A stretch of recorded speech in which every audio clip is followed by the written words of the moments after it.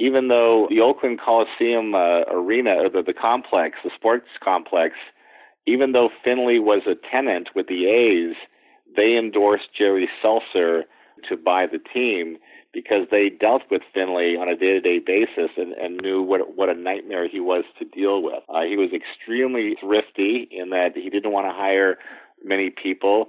People who worked at the A's also had to do double duty working for the Seals as well. So it was a very tiny operation. He didn't like to spend a lot of money, but it says something when the sports complex where your baseball team is situated as doesn't want that guy to be the owner of a new hockey franchise and actually endorses somebody else. Welcome to Good Seats Still Available, a curious little podcast devoted to exploring what used to be in professional sports. Here's your host, Tim Hanlon.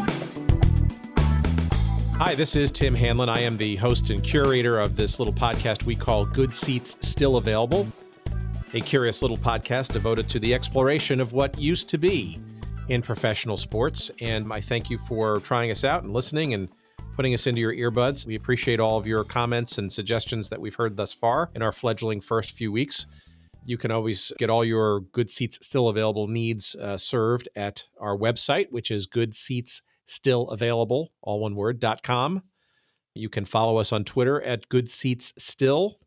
You can also find us on Instagram and what's the other one? Oh, yeah, Facebook. And if you come to our website, you can sign up for our email newsletter, send us a comment, a suggestion, whatever. So thank you. Keep them coming, and lots more good stuff to come, and we appreciate it. We subsist on your comments, suggestions, and your listenership. So thank you.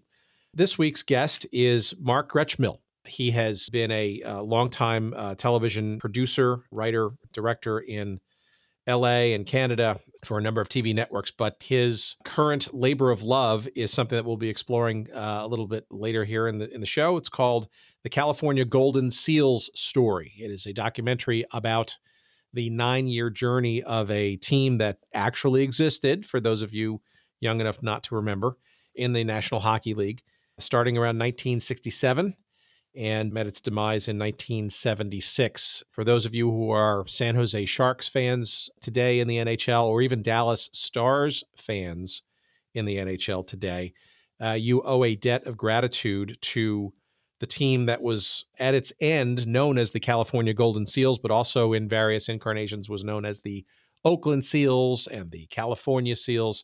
As they say, you can look it up, but before you do, give a listen to my interview and conversation with Mark Gretschmill, who spent quite a bit of time creating what I thought was a quite fascinating story about a team that most people have forgotten about, but certainly resonated in the minds of the Bay Area fans that came to see them back in the late 60s and early 70s. So Mark Gretschmill is my guest. You can find the California Golden Seals Story, the documentary. It's available on iTunes now for ownership, for purchase, for rental, a bunch of different flavors there, called the California Golden Seal Story. And Mark Gretschmill is my guest. Let's talk to Mark now.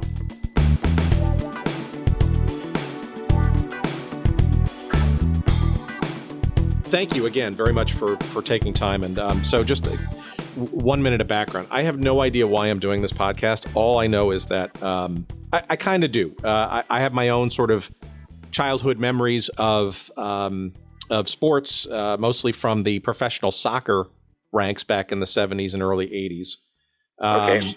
And, it's just been a sort of a fascination as teams in the old North American Soccer League came and went. I became perversely interested in short-lived teams and franchises and why and all that kind of stuff. And I suspect you had childhood memories that kind of led you to create this documentary about the Golden Seals. Is that a fair statement?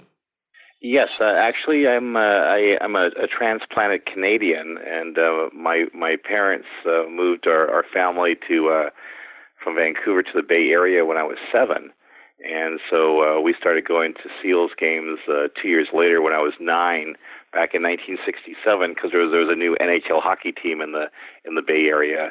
So for the next 9 seasons, as I was growing up and became a teenager, went to a lot of Seals games during those 9 seasons. So they always had a fond place in my heart. So why the Seals then etched in your memory versus, say, some of the other more established teams in the Bay Area? Obviously, a plentiful number of those. What sparked your interest in the Seals specifically, or most interestingly?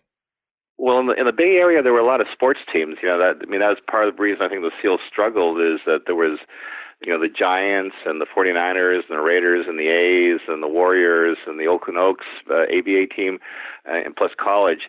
But I was a big Raiders fan. I was a big Oakland A's fan, but I was also a big hockey fan. So the Seals were they were close by, and you got to see people like Bobby Orr and Bobby Hull and Gordie Howe play, and so it was a good fit.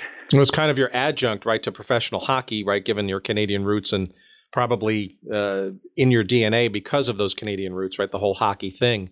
And this was your brother. Yeah, my brothers and I, before we went to Seals games, we had I think every Canadian kid had a little tabletop hockey set. Usually they had Montreal and Toronto, and you would play with that, and we used to play hours and hours on that, and then they get to see the guys play in real life. That was fantastic.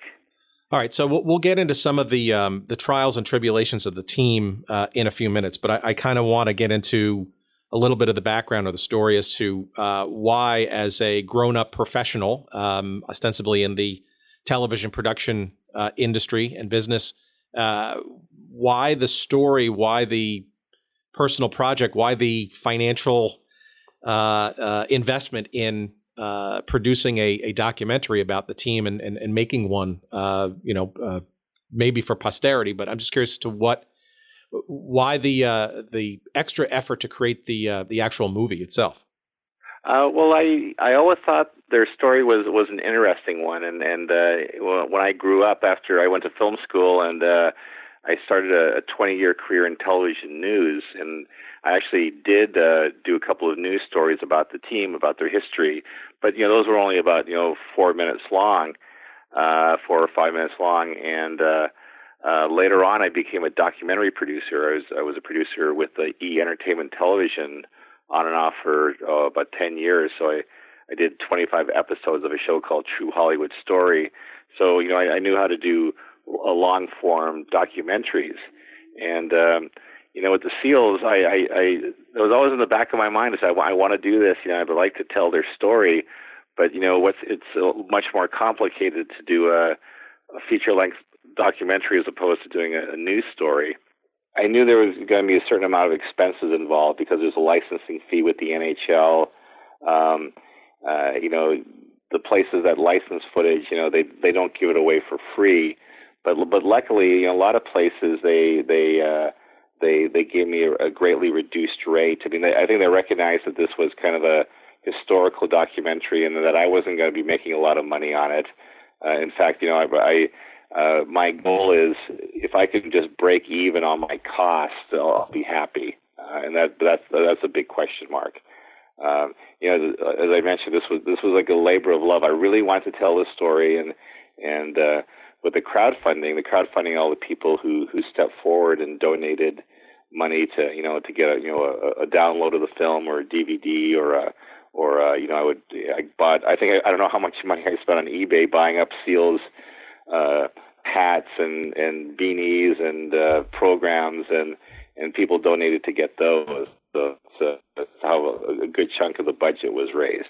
So when you're setting to do a story like this about a team that doesn't have a whole lot of pieces available or easily discoverable, at what point do you realize that this pursuit that is fun and intriguing, and you maybe learn some things that maybe you didn't know about when you were a kid, becomes so complicated and or potentially financially draining and just a huge time suck from your real world life?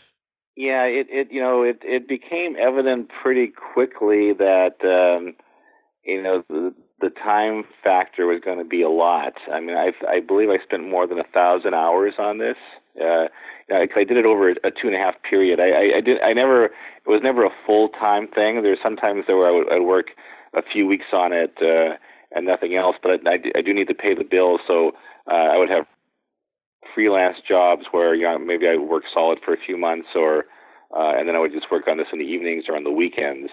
But it wasn't. I know it's a cliche when people say, "Hey, if you're doing something that you love, it's not a job." I really enjoy doing this. The only frustrating moments were sometimes with like licensing and getting people to call you back, or negotiating with people about footage, or waiting to hear people return your calls.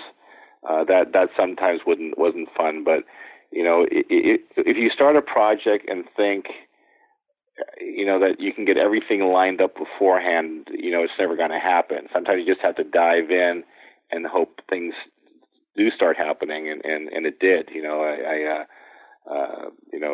It's a tremendous amount of satisfaction to take something from point A to point Z, and it's nice to be at point Z right now.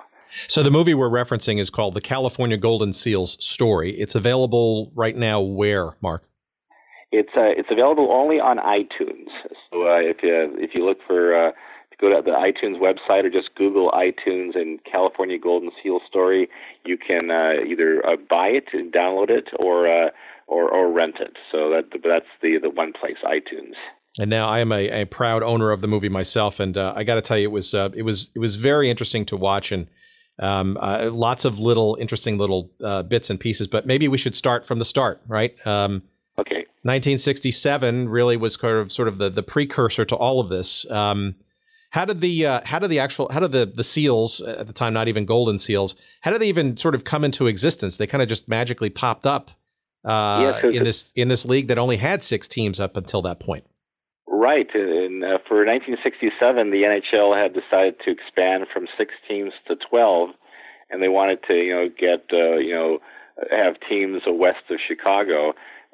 So there was some places that were like kind of a natural selection to get teams, like maybe Seattle, Vancouver, Edmonton or Calgary, and the NHL had signed a TV contract with the CBS Television, and CBS wanted to have 2 teams in the biggest markets, and 2 of the biggest markets in the United States, in California, and that was Los Angeles and the San Francisco Bay Area. So that's why places like Vancouver didn't get an NHL team at the time, but Los Angeles and Oakland, San Francisco did. And that's how the Seals came to be. But it seemed, though, that as a premise for a team, there was a minor league team there, right, which was somewhat successful already, no? Right. For those people who don't know about how the San Francisco Bay Area is set up, there's the East Bay, and there's also San Francisco. San Francisco they're separated by bridges, and in San Francisco there was the Western Hockey League San Francisco Seals minor league team that played at the old San Francisco Cow Palace, which is it's still there. It was like a World War II era building. It's kind of a barn, but they had a pretty solid fan base there. And when the NHL when the Seals owners got the franchise, they actually bought the old Western Hockey League Seals team to use it as a foundation for the NHL team.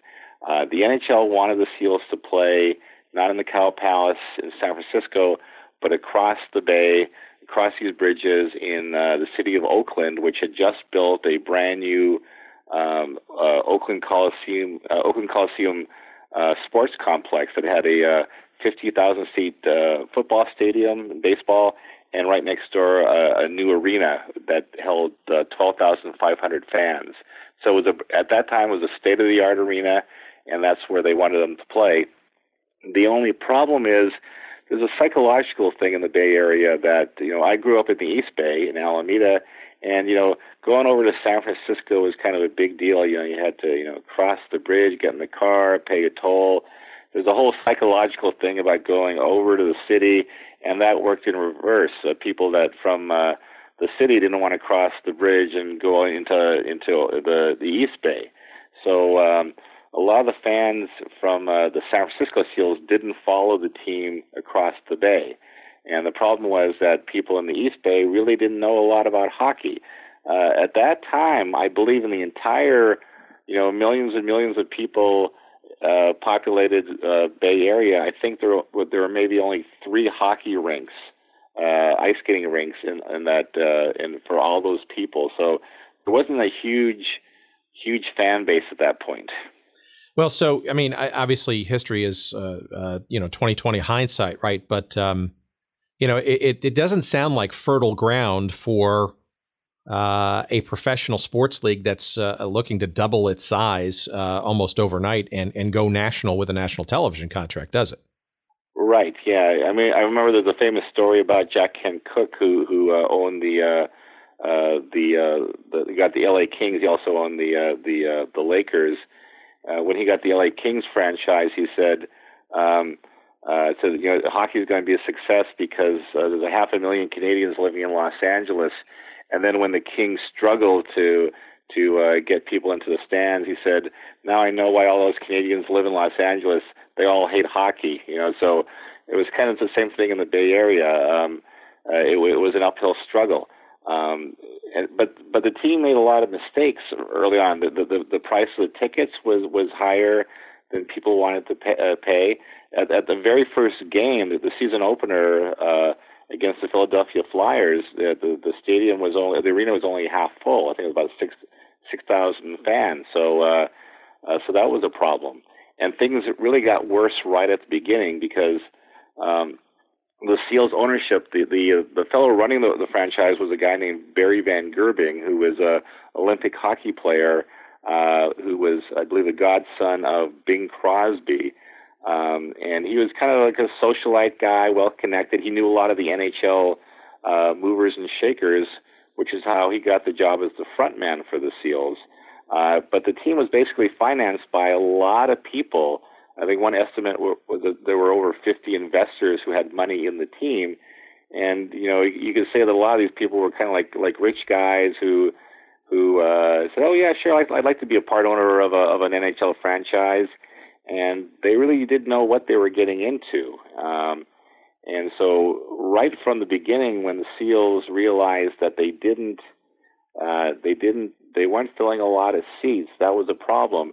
Another problem was that their coach, Bert Olmsted, who's also their general manager, Hall of Famer, right? NHL Hall of Famer, right? Yeah, a great NHL player, but sometimes you can be a great player that doesn't make you a great coach. And he alienated a lot of the players. There's some famous incidents where he had the team on a Thanksgiving Day practice. He was disgusted with how the team was playing, and he made the players sit all afternoon in the locker room to contemplate their lot in life. And then one of the early practices, he had the team come out, and there's a drill in hockey called stops and starts, where all the guys, they line up on one side of the rink, and you go sideways, or you can go forward too, and you just rush as fast as you can to the other side, and you dead stop right before the boards, and then you go back, and you just go back and forth, and it's really, really tough on your legs. And some of the players say, you do it maybe 4 or 5 times maximum, and you're exhausted. And he had them do it for a couple of hours, and guys were throwing up, and they weren't very happy about it. So there was a lot of animosity with the coach. So the team had low morale. They didn't have a lot of people in the stands, and so almost immediately they started talking about moving the team to Vancouver or to Buffalo or to Seattle. And when those rumors hit, when people are thinking, well, I just bought season tickets, why should I go to a team that's going to be moving anyway? So that really affected the ticket sales, especially that first season. Well, it looks like even in that first season there were some other some self-inflicted wounds, but also a few other sort of things of fate. I mean, the one thing that struck me in that very first season was they actually changed the name of the team a couple of games into the season, right? It was actually. So what was that all about? Well, originally they were called the California Seals, and it's kind of like remember the Anaheim the Angels, they were called the California Angels instead of the Anaheim Angels, which Sure. And so it was, and they decided to change it a few months into Oakland Seals to maybe create some more identity in the city of Oakland, so that people would kind of rally towards the team. That was more of a cosmetic thing. So the first season didn't really go that well. The second season was a big turnaround, actually. And what happened then, even though the team was still struggling with ticket sales, there's a gentleman named Frank Selke who was working in the front office, and there's a trophy named after him. He took over as the general manager. He hired a guy named Bill Torrey. For those of you who don't know a lot about hockey history, Bill Torrey would later build the dynasty with the New York Islanders, winning 4 straight Stanley Cups. So you have Frank Selke and Bill Torrey running the hockey operation, while the team's ownership was in disarray. They were selling the team. The new buyers were defaulting. Would go back to the original owners. They were trying to get rid of the team, but the hockey operation was actually doing quite well. And in seasons 2 and 3, the Seals, they went from last place their first season to second place in their division the second season, and they were in the playoffs seasons 2 and 3. So they were actually improving a lot on the ice. They were making some really good decisions with the people that they were drafting. So they were really building up. And then what happened after season 3 is when a gentleman named Charles O. Finley bought the team, and that created the horrific horror that's known as the Seals' middle years. Well, okay. So, I mean, you brought it up. There are a couple of other questions I wanted to even get to even before we got to that. But Charlie Finley, right, clearly is a polarizing figure and a notable one in professional sports writ large, right? Obviously, Oakland A's and the whole story behind that, and some of the other dalliances that Charlie sort of brought to professional sports. But you're talking about basically already, even before Charlie, steps in, middle of the summer of 1970, right? You're talking about a team that's already effectively been owned by one entity, was attempting to sell itself, or actually was sold, and then reverted back to the original owner. So you really had the team kind of already change hand 3 times before, I guess, Charlie steps in kind of middle of 1970 to, I guess, quote unquote, save the day. But he wasn't the only one interested in the team, right? At that point. Right. Charlie Finley. Now, just for those of you who don't know out there who don't know who Charlie Finley is, he was a very flamboyant, publicity-loving guy. He made his money selling insurance to doctors, and he was very wealthy. He had bought the Oakland A's baseball team and wound up winning 3 World Series in a row. And he did it on a very, very small budget. This was before free agency. He loved to publicize himself. He loved to be in front of the cameras. So when the Seals, he stepped forward and said, "I want to buy the Seals," and unfortunately, he'd also bragged how he had only seen one hockey game ever before he bought the team. So well, a lot of. I'm sorry, Mark. What was the quote that's I think a really perfect one in the movie? You've got the footage of him at the press conference. You remember what he said? Right. When after he bought the team, he announced to the press, "I want you to know I don't know the first thing about hockey," which and then it cuts to Frank Selke and Bill Torrey sitting on the stage, and the look of horror on their faces because they could see what was coming down the railroad tracks. That was a big.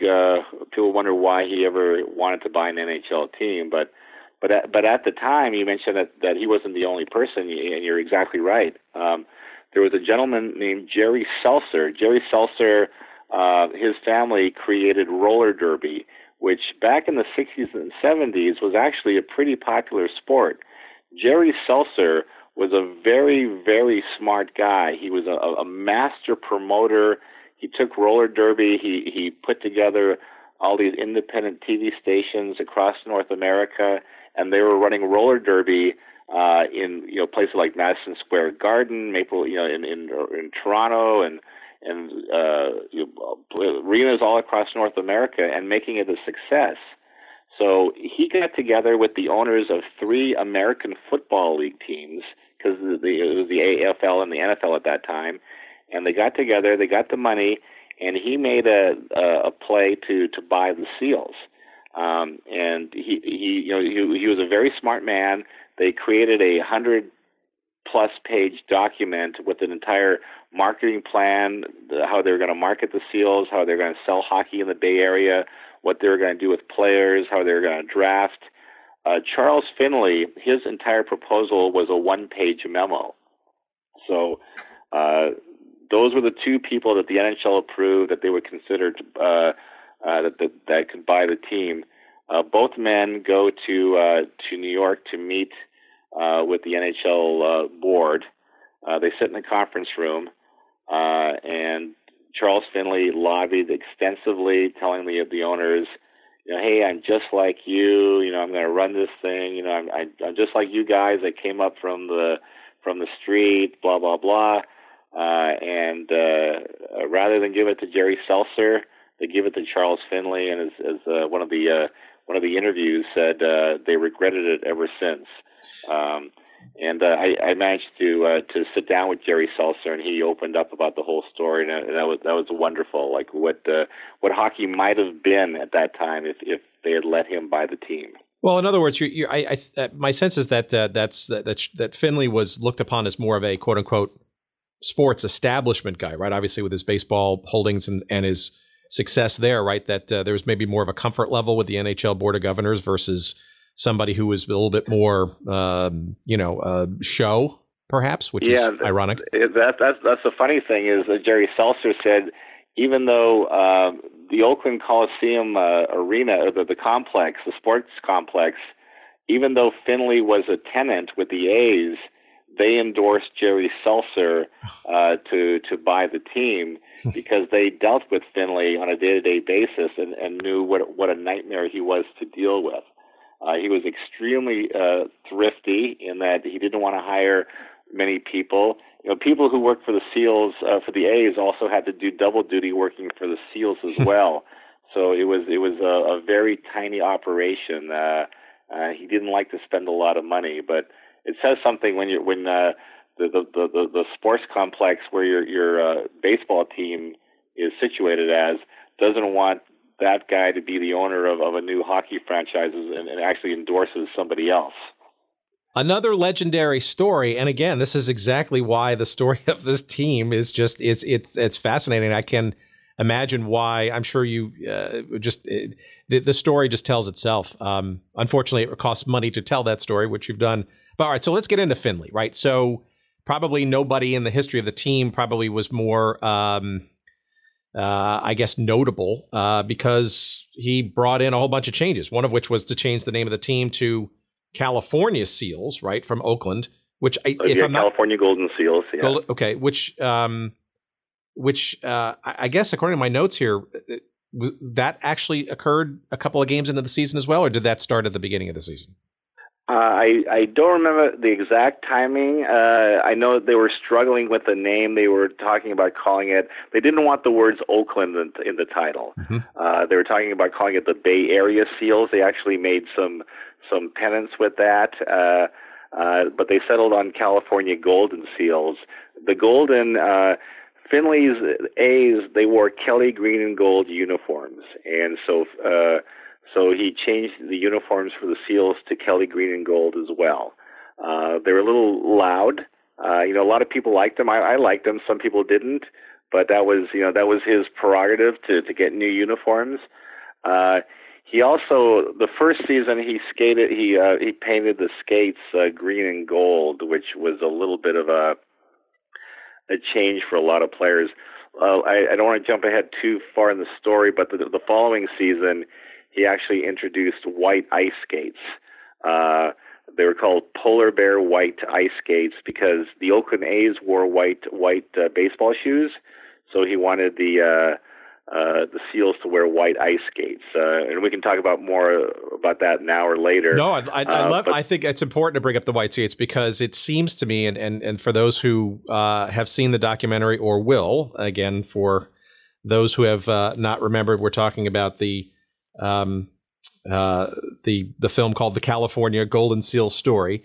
It seems to be one of the things, if not the thing, that people, if anything, remember about the team are the white skates. Right. That's all the players I interviewed said when they hear that they played for the Seals, the first thing they bring up are the white skates. And if you're a Canadian hockey player, when you grew up, the only people who wore white ice skates were female figure skaters. So there was a lot of ridicule about they received from fans and from the other players about wearing white ice skates. And the white skates caused some problems because back in that day there was still a lot of black and white televisions. So you're wearing white ice skates on the white ice. A lot of times it looked like the players were skating on stumps. Finley was fanatical that the skates be spotless, like white. But during the course of the game, they get marked up. They get marked up by the pucks, by collisions, by going into the boards. Sure. So they would get black marks on them. So Finley insisted that the trainers, after every game, get a paintbrush and retouch the skates. So they had to be hand painted again. And during the course of the season, and I thought the players were joking when they told me this, but they were serious. There was so much paint on the skates that they would get heavier and heavier, and would actually cost them, to lose a couple of steps, when they're going for the puck because there was so much weight that they were carrying around with those skates.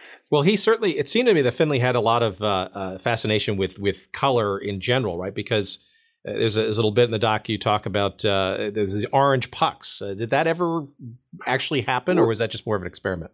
Right. He wanted to do that with baseball, too. He wanted to, I think, introduce an orange or yellow baseball, which was rejected. I think they tried it out. I think I saw one of them on eBay not too long ago. And then with the orange pucks, he wanted to introduce that, and that did not go over well. I don't know if that was necessarily a bad idea. I mean, it might have been interesting to try it out, but at that time, the NHL was very conservative. And one of the things that he did do, I mean, he threw a lot of ideas out. Some of them were pretty bad, but some of them were interesting. Is he was the first? They were the first NHL team to put their names on the back of their jerseys, like during the regular season. I think one team had tried that as a preseason thing, but that was the first time the players' names were on their jerseys, and there was a lot of pushback on that because some NHL cities said, "Well, hey, wait a minute." If people come to the games and they can see the names on the jerseys, why are they going to buy a program? That'll cost me program sales.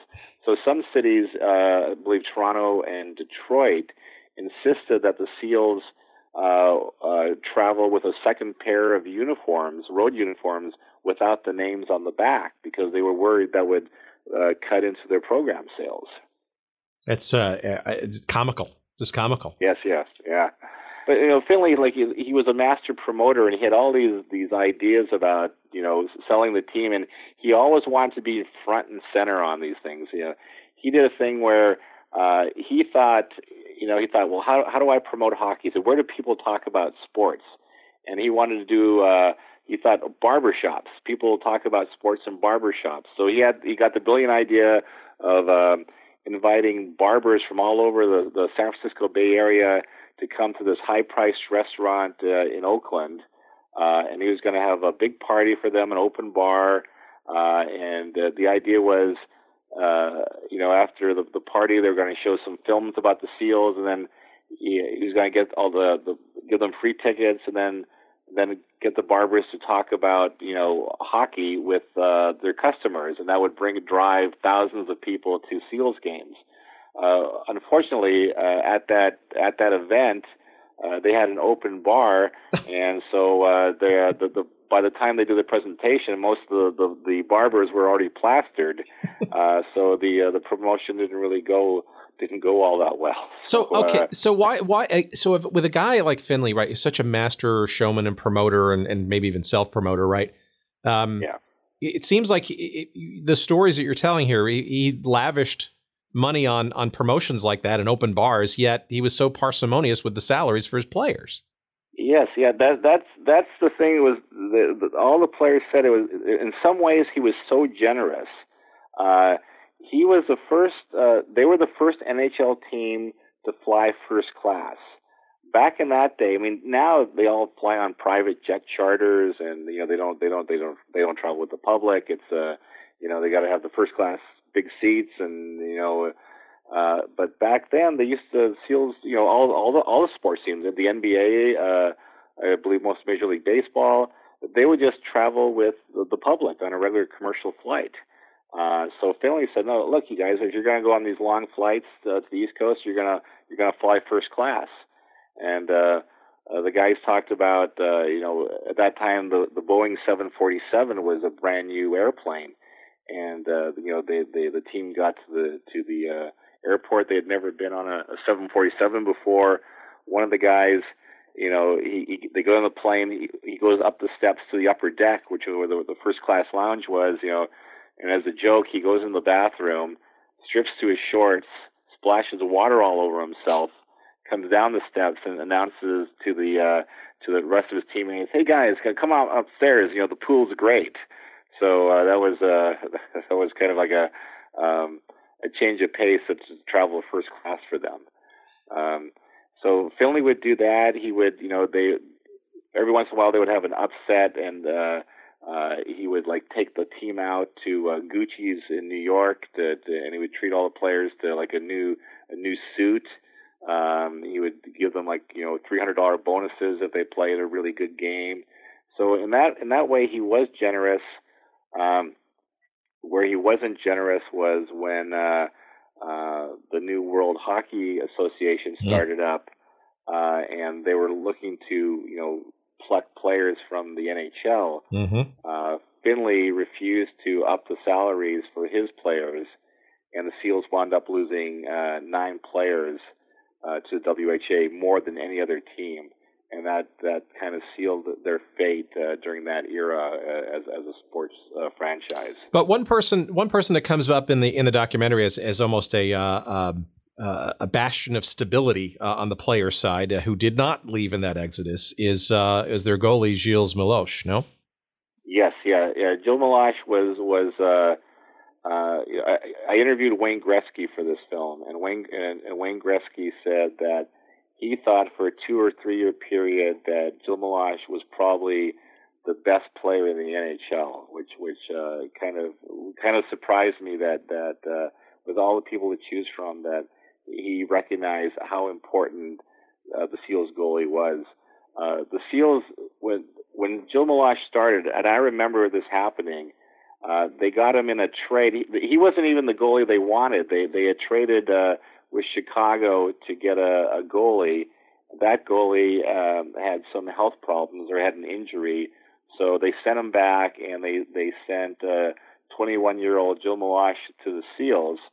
He'd only played in a few NHL games, so the SEALs, they're going to Boston. They're playing against the Boston Bruins, probably the strongest team in the NHL that year. Just a fearsome opponent, and they go to Boston, and they tell 21-year-old Gilles Meloche, who expected when he was traded to go to the minor leagues, because at that time there weren't any goalies that young playing in the NHL. They tell him he's going to start against the Boston Bruins, and he's terrified. He figures he's going to get bombarded, and his career's going to be over. The other SEALs players were saying that their aim that night was just to maybe to put the other Boston to sleep and try not to get beat too badly, and then just sneak out of there after they lose. So the game starts, and Gilles Meloche has probably the game of his life. They're dramatically outshot. And they wind up shutting out the Boston Bruins 2-0. And that season, Boston was only shut out twice, and the other time was at the end of the season in a nothing game after they were waiting for the playoffs. But that was a shocker. And I remember in the Bay Area media, the reports. I remember the next day, the SEALs not only beat Boston, they beat Boston 2-0. It was such a dramatic victory, and we go into a bit of depth about that in the documentary. With Joe Malacha as their goalie, the team felt like they finally had all the right moving parts. But unfortunately, a lot of things happened. We mentioned Bill Torrey and Frank Selke, who had masterminded the rebuilding of the Seals. When Finley took over the team, he forced both of them out, so they departed. And so you have a guy who brags about having only seen one hockey game before he bought the team, now making all these major hockey decisions, which was not a good recipe. Well, it seems in the movie, any of these sort of victories, any of the victories that do happen with the team, almost feel like they're Pyrrhic victories, right? Where they're sort of it's David versus Goliath kind of things, where those wins are celebrated, but unfortunately don't come often enough. I thought there was a really great little aside about. Almost, I guess, a microcosm of the team, in my mind, is a guy named Morris Mott. Do you want to talk about that little story about sort of how he sort of was adopted, I guess, by some of the other NHLers out there? Right. The Seals, after the WHA rated the team, Finley was spending less and less time trying to build up the franchise. So the Seals were they were in last place. Finley, I believe, owned the team for 4 seasons. Their last season that Finley owned the team, the Seals did not even have, not only did they not have a TV contract, very few of the games were ever televised in the Bay Area, they did not even have a radio contract. So you couldn't even listen to the Seals games on the radio. It was that bad.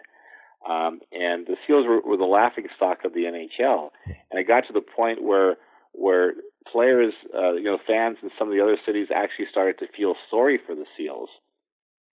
And one city was New York, and they saw that the Seals had a journeyman player named Morris Mott on the team, and he was a journeyman player. He wasn't a star, didn't get a lot of goals, but they decided they really liked that name. It was a unique name, Morris Mott. And so the Rangers fans formed the Morris Mott Fan Club, and they put up banners at the game, Morris Mott Fan Club. They toasted him with Mott's or apple juice. They actually met with him after the game. So whenever the Seals would come to Madison Square Garden, there would be all these banners for the Morris Mott Fan Club. And one of the players tells the story that one time they were driving up in the team bus to Madison Square Garden, and on the front of the big giant light up sign, and then in small letters it says the New York Rangers welcome, and in giant letters Morris Mott, and in little letters below it, and the California Golden Seals. And so the players all laughed when they saw that. That sounds like a Spinal Tap moment, right? A puppet show and Spinal Tap. Right. Well, it wasn't. So before we get off into the transition from Finley, there were a couple other things I wanted to highlight. I thought there were just. It seems like the fans at home, though, those that did show, still had some fun, though, right? You want to talk about the Streaker and maybe even Crazy George? Right. Yeah. The thing I remember, there were some games when there would be 2,500 fans in the arena. And then other times, the Seals would sometimes sell out if like the Rangers or Boston would come into town. But, sellouts were not that often. So the place would be like maybe half full or, a third full. But the Seals fans were really loud. And I didn't realize how loud they were until I started my TV career. I was working up in Edmonton, and this was during the Gretzky era. And at the Northlands Coliseum, it would be 16,000 fans, and it would be really quiet. And I thought, it was much louder at the Coliseum with the Seals than it was in Edmonton. I think it's gotten louder there now, but that really hit me. So the Seals had a booster club that was very, very loyal to the players. So the fans were pretty, they really stuck with them. So one of the things the Seals, with Finley, they not spending much money on the team, the marketing people really had to come up with ways to promote it. One year, their entire advertising budget was $5,000 for the whole season. So they had to do everything with that, and they could afford. And in today's dollars, that's what, 15,000, right? I mean, it's just nothing. Yeah, I mean, it's I can't even imagine. I mean, they do promotions on one night that cost much more than that,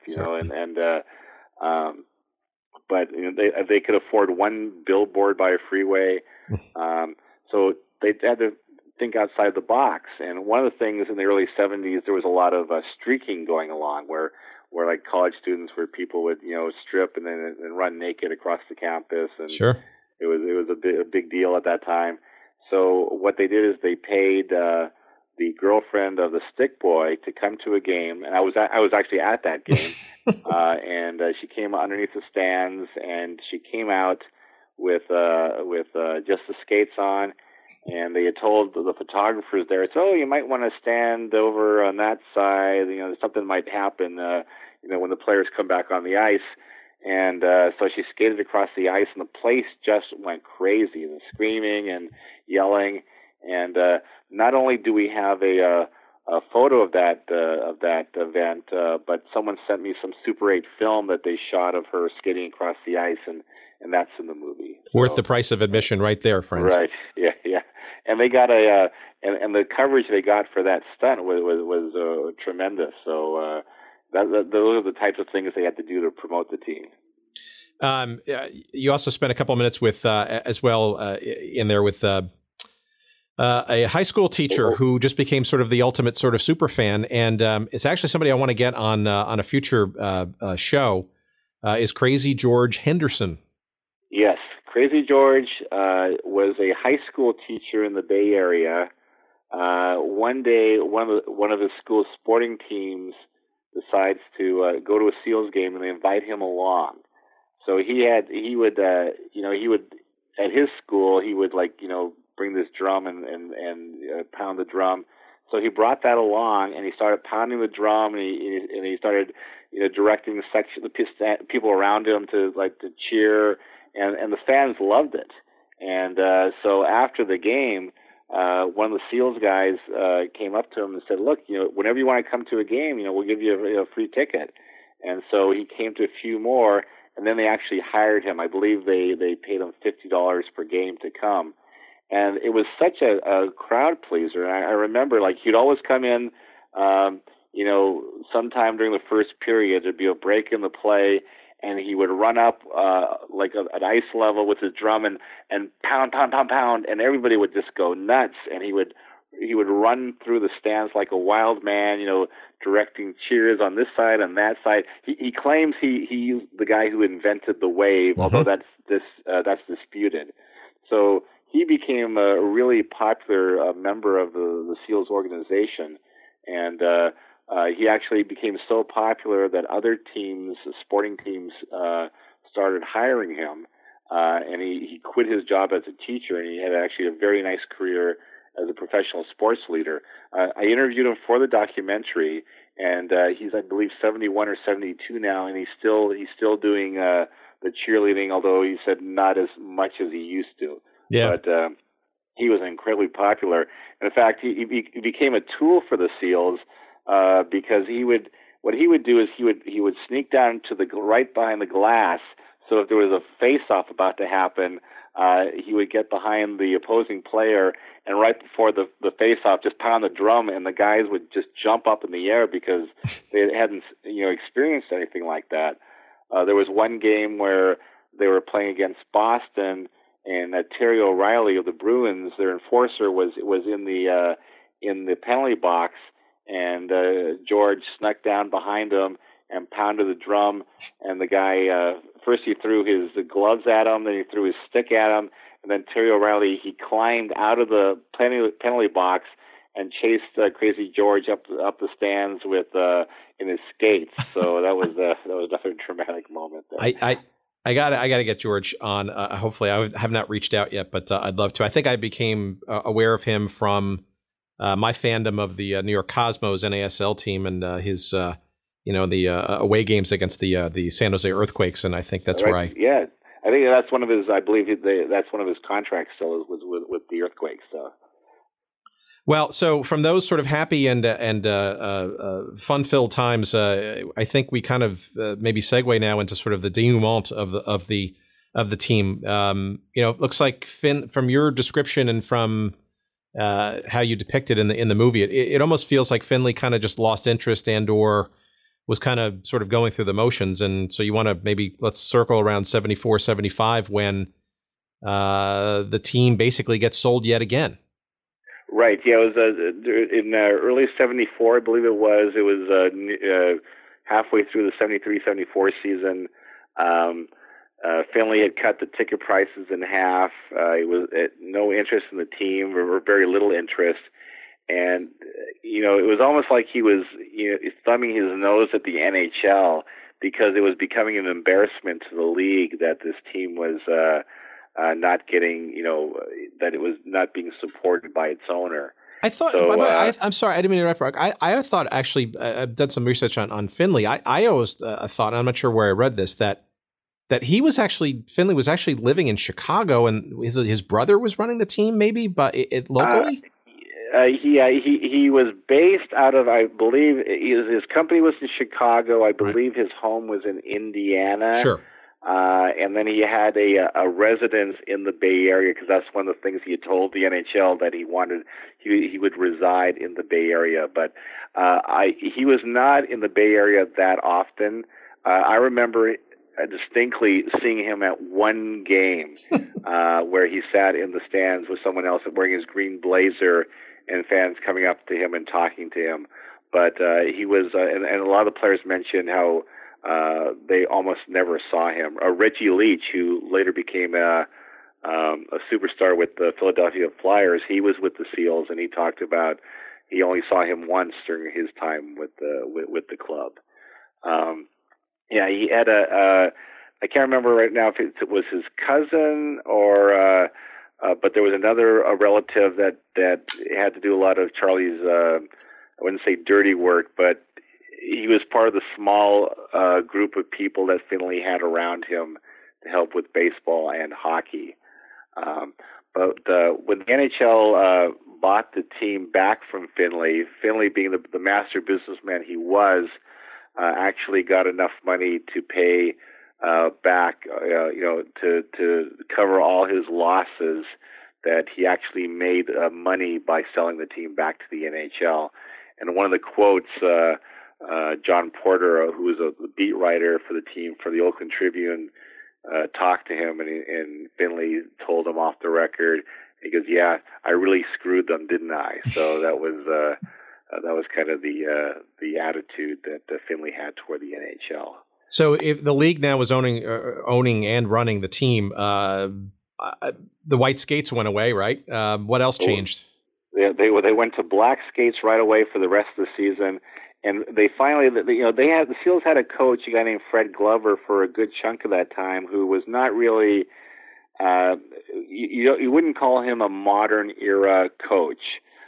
He was a great player in the American Hockey League. He didn't really spend much time in the NHL. He was kind of a frustrated guy because he wanted to be in the NHL. And as a coach, he was not that effective because the Seals practices, and the players complained about this, were basically just scrimmages. They didn't practice a lot of drills. And the players kind of resented that, because they would go to the Montreal Forum and see the Canadians practice, and they wanted to try more drills. They wanted to buy video equipment to make the team better. And the coach said, "Nah, I'm not going to do that. You guys see yourself on videotape, and you won't believe it's you doing that stuff." So he wasn't really forward thinking. The practices, Fred Glover would actually suit up and play with the team at the scrimmages, and the players realized that the scrimmages would not end until he managed to score a goal. So the players would tell the goalies in the practice, "Let him score so we can go home." So that's how it went. So when the NHL bought the team, Fred Glover resigned, and they got a guy named Marshall Johnson, who was a popular player with the Seals. and he was college educated, and he later actually became the GM with the Ottawa Senators, and he was a really smart guy. He understood how to deal with players, and he understood they had to practice things. So they did a whole reboot of the franchise for 74-75. New uniforms too, right? New uniforms, Pacific blue and white uniforms. They looked a lot like the UCLA football uniforms at that time. They're kind of cool. There's a lot of maybe kind of a turquoise teal type of. The pants were a little. The road versions looked a little powder blue. And some of the players say, "Oh yeah, they're kind of nice, maybe a little girlish." But as one of their goalies, Gary the Cobra Simmons, mentioned, they said, "Look, we're hockey players. It's not a fashion show. We're trying to win. We're trying to win hockey games." There are a lot of uniform fetishists out there, and there's a whole thing who actually look at that new 74-75 set of colors and uniforms as actually being quite memorable and actually well done, almost to the point of being a bit color-wise ahead of its time. They were kind of cool uniforms. I mean, you look at the color pictures now, and these actually stand up, and they could be in the NHL right now with those uniforms. So, I thought I have a replica in my closet right now. I would imagine you'd have more than a few replicas and other things from the team, right? I have more than a few. I have the uniforms. I got Seals pennants. I got a whole bunch of stuff. But for that new season, so the NHL actually owned the team at that point, and never a good thing, right? Oh, pardon? Never a good thing to have the league come in and own the team. Yeah, because it's kind of a double-edged sword because the other owners are owning the team, and how much money do they want to spend on the team? But their management at that point got better. And they did trade a lot of their good players away that had higher salaries, but then they started to rebuild, and they kind of bet the bank on the Seals had traded away so many first-round draft choices that they hadn't had a first-round draft choice for years. So that season, they finally got their first-round draft choice, and they had the third overall pick, and they drafted a guy named Rick Hampton. They had just changed the rules in the NHL. Rick was only 17 years old when he was drafted. He was a defenseman out of Ontario, and he was a really, really good player. But he was really young. By the time they started playing, he was only 18. And this is at a time when the salaries are starting to climb. His agent was Alan Eagleson, who was notorious for he helped raise the salaries, but he also got into a lot of trouble for let's say embezzling the money that was supposed to go to some of the players. But so Rick signed a 3-year contract for $600,000, and that made a lot of the Seals players jealous because they were making a lot less. They were making $50,000-$60,000 a year, and now you got this 18-year-old kid making 3-4 times as much as they are. And then to compound that, the first thing he did was he bought a Mercedes-Benz, which didn't go over very well with the players. And but the big problem was usually when you get someone like that, you want to bring the guy up slowly, maybe have him in the minors for a little bit, get him acclimated. And they threw him into the media spotlight. They started calling him the next Bobby Orr, so that he had a lot of pressure on him right from the start. And I interviewed Rick up in Ontario, and he was incredibly forthcoming about what happened and the pressure he was under, and he was one of the best interviews in the documentary. Well, why don't we segue now to the last, I guess, season, the demise, right? It seemed that the league had a new potential owner, or I guess did purchase, correct? On some hopes of doing some other things and maybe making a final sort of good, solid go at it. You want to kind of sort of take us into that? Yeah, the second to last season, they were improving, and then the new GM, a guy named Bill McCreary, he and Marshall Johnson, the new coach, did not. There was some friction between them. Marshall Johnson felt that Bill McCreary always wanted to. He came aboard after Marshall was named coach. Mm-hmm. He always felt that Bill wanted to coach it himself. They fired Marshall halfway through the season, and the team skidded the last half of the season. But then Bill McCreary, was no longer the coach for their final season. For that year, 75-76, a gentleman named Mel Swiggs steps forward. Mel Swiggs was one of the owners of the original Western Hockey League Seals. He was a very well-respected businessman in San Francisco. He owned a hotel chain. He was very, very well connected politically. He bought the team, and that was a very popular move with the players. But he realized that the team to survive in Oakland could not stay at the 12,500-seat Oakland Coliseum. They needed to be in San Francisco. And so they made a deal with the mayor and with the politicians in San Francisco to build a brand new, I believe it was an 18,000-seat arena in the heart of San Francisco. That was going to be a done deal. And so they were all excited about that. They're going to have a lot more fans. It's right in the city. They have, public transit going right to the arena. So they thought this was all great. So that last season, the Seals they draft a new player, a guy named Dennis Marook, who I believe was only like 5'8", 5'7", 5'8". They called him Pee-wee. Pee-wee. That was his nickname. And I remember he just electrified the team.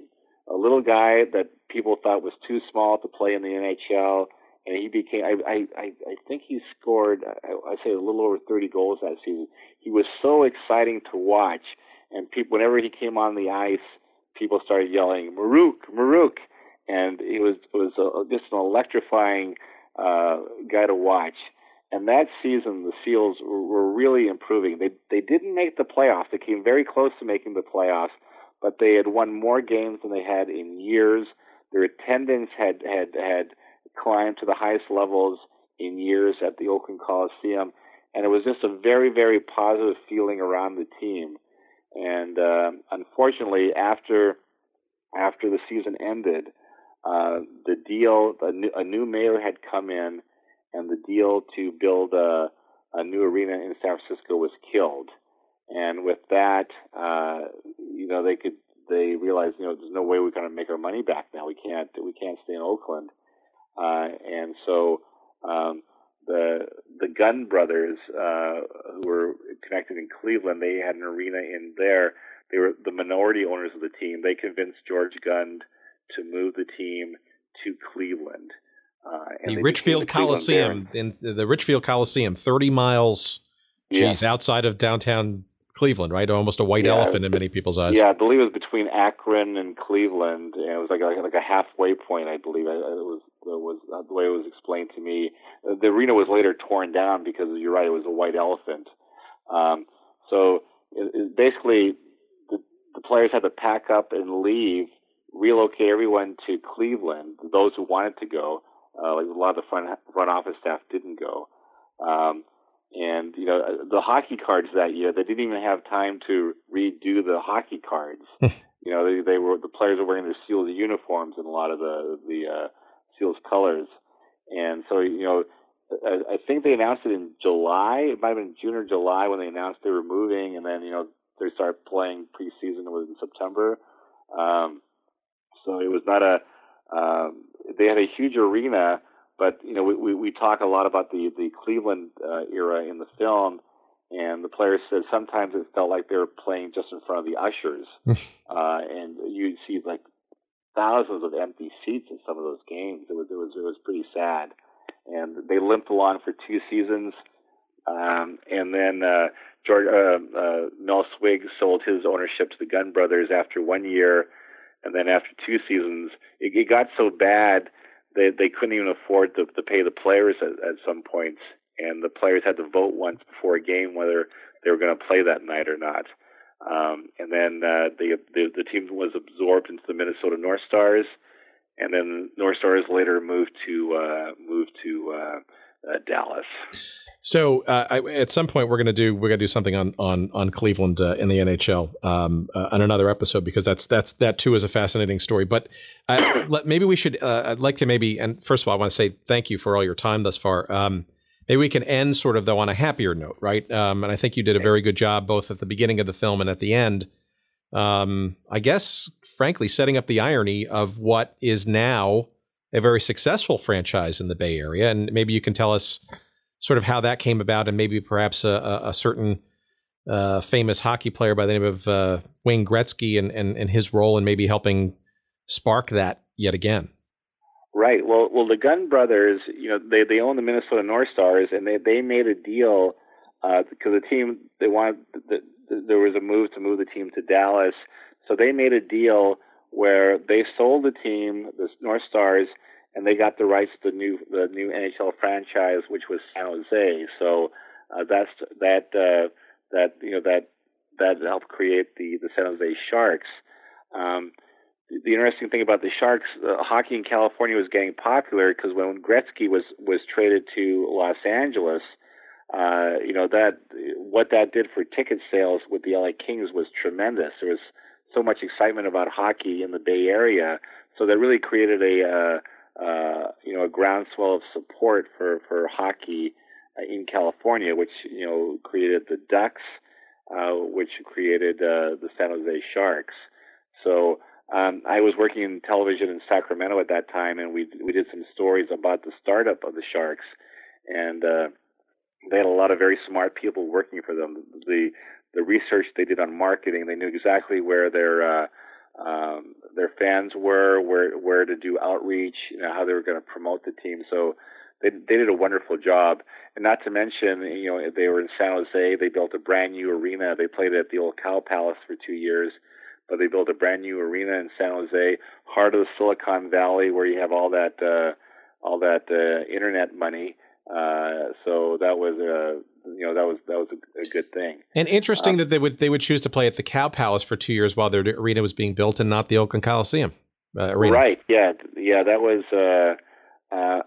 I don't remember for sure because I know the Oakland Coliseum was remodeled because they realized, because the Warriors play there, sure, that it was too small, and they left the walls up, but they basically gutted the inside. And made it deeper. And I think now it holds about 18,000 fans. I'm not sure exactly. I don't know if that was happening during that time, but it might have been. But yeah, I'm not sure why the Cow Palace and why not the Oakland Coliseum. Well, it's also interesting too that the whole idea of getting an arena in closer to San Francisco proper really hasn't happened. Right? We're still looking at the Cow Palace as a place for certain events, and then as you mentioned, now what is now the Oracle Arena is, I think it's the Oracle Arena, is still there, albeit rehabbed, but there is really no quote unquote from scratch modern facility in the San Francisco area proper. Right. I know the Warriors have been trying to get a new arena built. I don't know what the status of that deal is, but that's been an ongoing thing. To do that, because with the Giants baseball, they built an arena downtown, which has been a huge success. So it would be nice to have an arena in downtown. But you mentioned San Jose and hockey. The Sharks kind of distanced themselves from the Seals when the team started because the Seals were kind of a laughingstock. They were a failed franchise, but just a few weeks ago, on January 7th, I believe it was, or 8th, the Sharks, to celebrate their 25th anniversary and the 50th anniversary of the NHL, they did a Seals tribute night that That's I great. went to. And it was too late to include that in my film because the film was already done, but I did go with my video camera. I shot a 6-minute video that's on YouTube. But the Sharks did a wonderful job. They invited Joe Malash, Dennis Maruk, Gary the Cobra Simmons, Norm Ferguson, Ernie Hickey. There was somebody else too, Burt Marshall, and they did a wonderful tribute night. Everybody who came got a Seals T-shirt. That's great. And the players, I don't know if they knew what to expect. I think part of them were wondering, will anyone really care?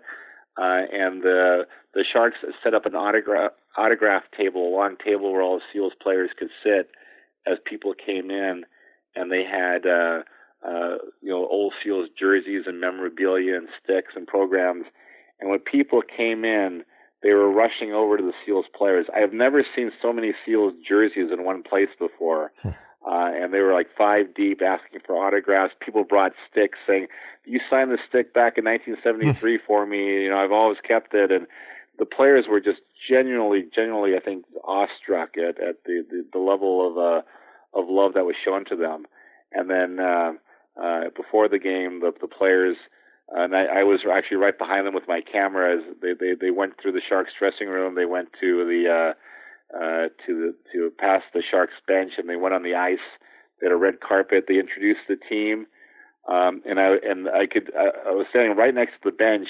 And as the Seals players were being introduced, the Sharks players were all pounding their sticks into the boards in a tribute to their NHL predecessors. So it was a very emotional night. That's great, and frankly, that's one of the main reasons why I'm venturing into this podcast, because and you can pick a team, you can pick a league, you can pick. There's always there are people's memories of teams, and whether they're important parts of their lives or when they're growing up as children, and there's an impact there, and you hate to see sort of that history kind of just fade away, or worse, be just kind of ignored or just unknown.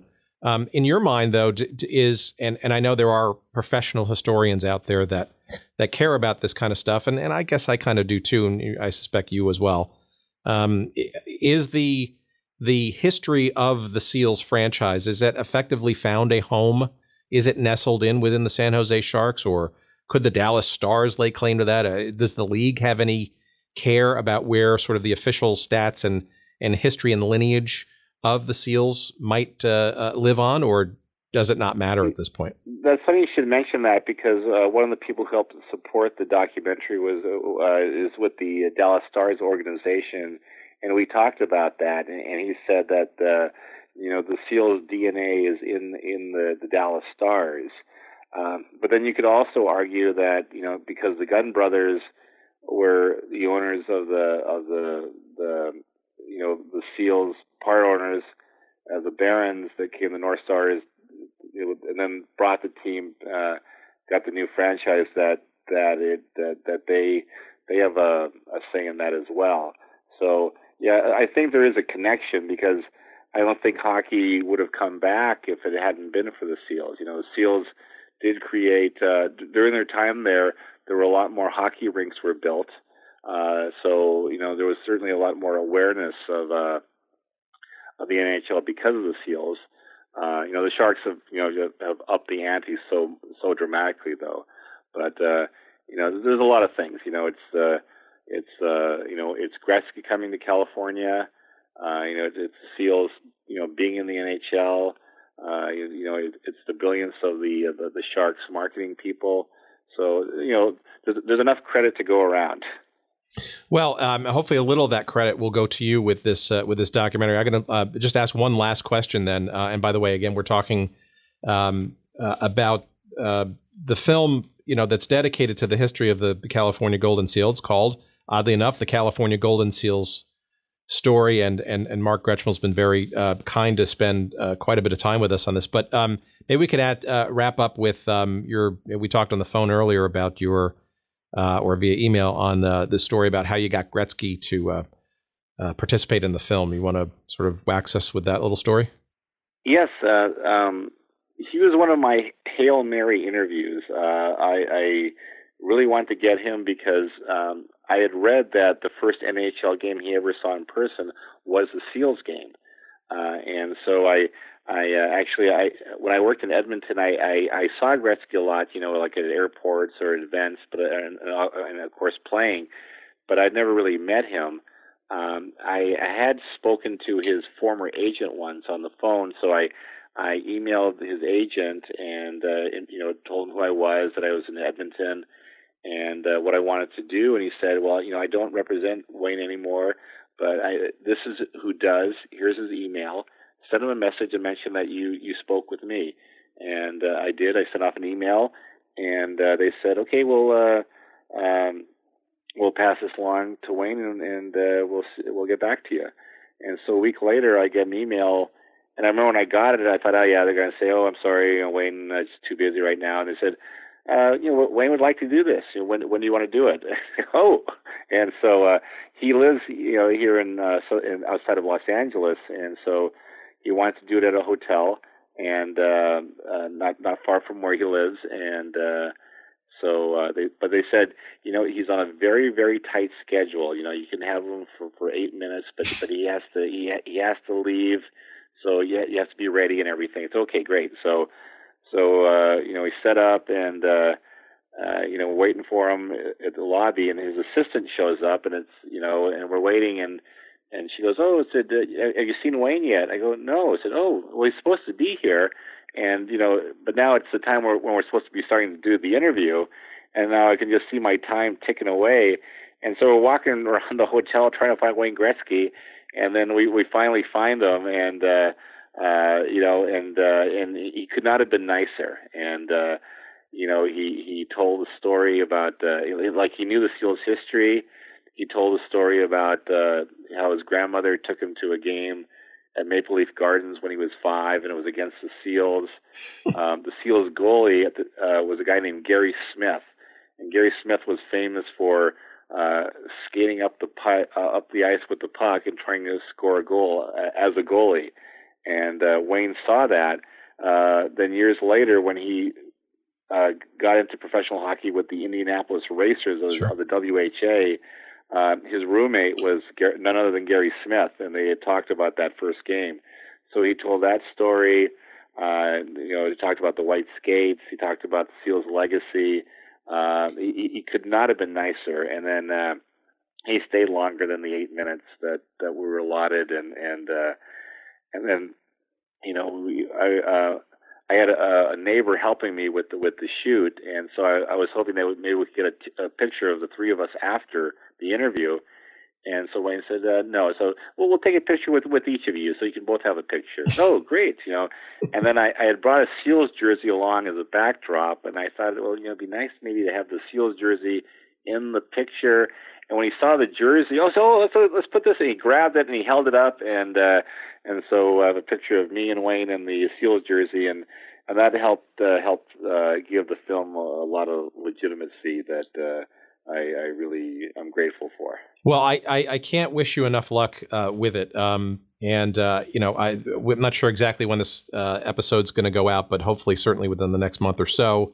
I suspect that this podcast will be, it's sort of a persistent opportunity for people to discover or rediscover the story of the Seals, and then secondly, actually be convinced to make a purchase of the movie. But for now, it is available on iTunes for purchase and for rental. I believe also standard definition versus high definition. It seems like there are lots of different flavors, and it's called it's called the California Golden Seals Story. And Mark Gretschmill's been the writer, the director, the producer of it, and has been more than generous with his time, recounting the story of not only him making this film, but also the subject matter of the film and the Golden Seals franchise. So I can't wish you enough luck with it, and it's a hoot. I've watched it twice now, and I think it's a fascinating story and one that needs to be remembered. And I think you should be commended for taking such time and effort and sweat and dollars to do so. And frankly, maybe you should have that YouTube footage from that Sharks game, perhaps as part of the DVD release someday. Huh? Yeah, possibly. That gets into a whole thing with the with the NHL, but you can watch it on YouTube for free right now if you'd like. There you go. Thank you very much, Mark. I appreciate it. Any other items or things, or? No, I did want to mention, like, part of the reason that kind of got me to do this was a gentleman named Brad Kurtzberg wrote a book about the Seals, and he was like me, like a Seals fan. He was on the East Coast, and his writing the book helped me want to make the film. And Brad was very generous with his time. I interviewed him for the movie as a Seals expert. And I'm very grateful for him as well. Yeah, he was very good. He was a very good, almost sort of voice of third-party objectivity and a forceful voice too. So I couldn't agree more. Thank you, and I'll see you online. I'll follow up with you in the days and weeks to come. All right, thank you. I appreciate it, Mark. Thank you. Bye-bye.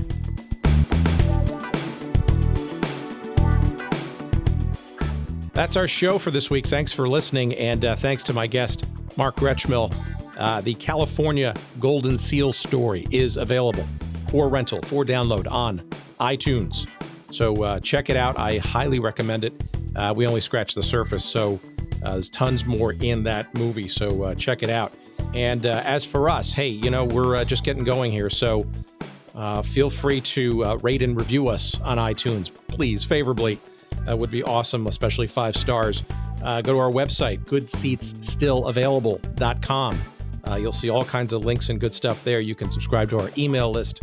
You can send us a note with some exceptions to the show or some interesting ideas you might have. Feel free. And then again, on social media, you can find us on Twitter at goodseatsstill. And you'll also see us somewhere there on Instagram and Facebook. This is Tim Hanlon. Thank you for listening. Let us know how you like the show, and we look forward to seeing you sometime soon down the road. Take care.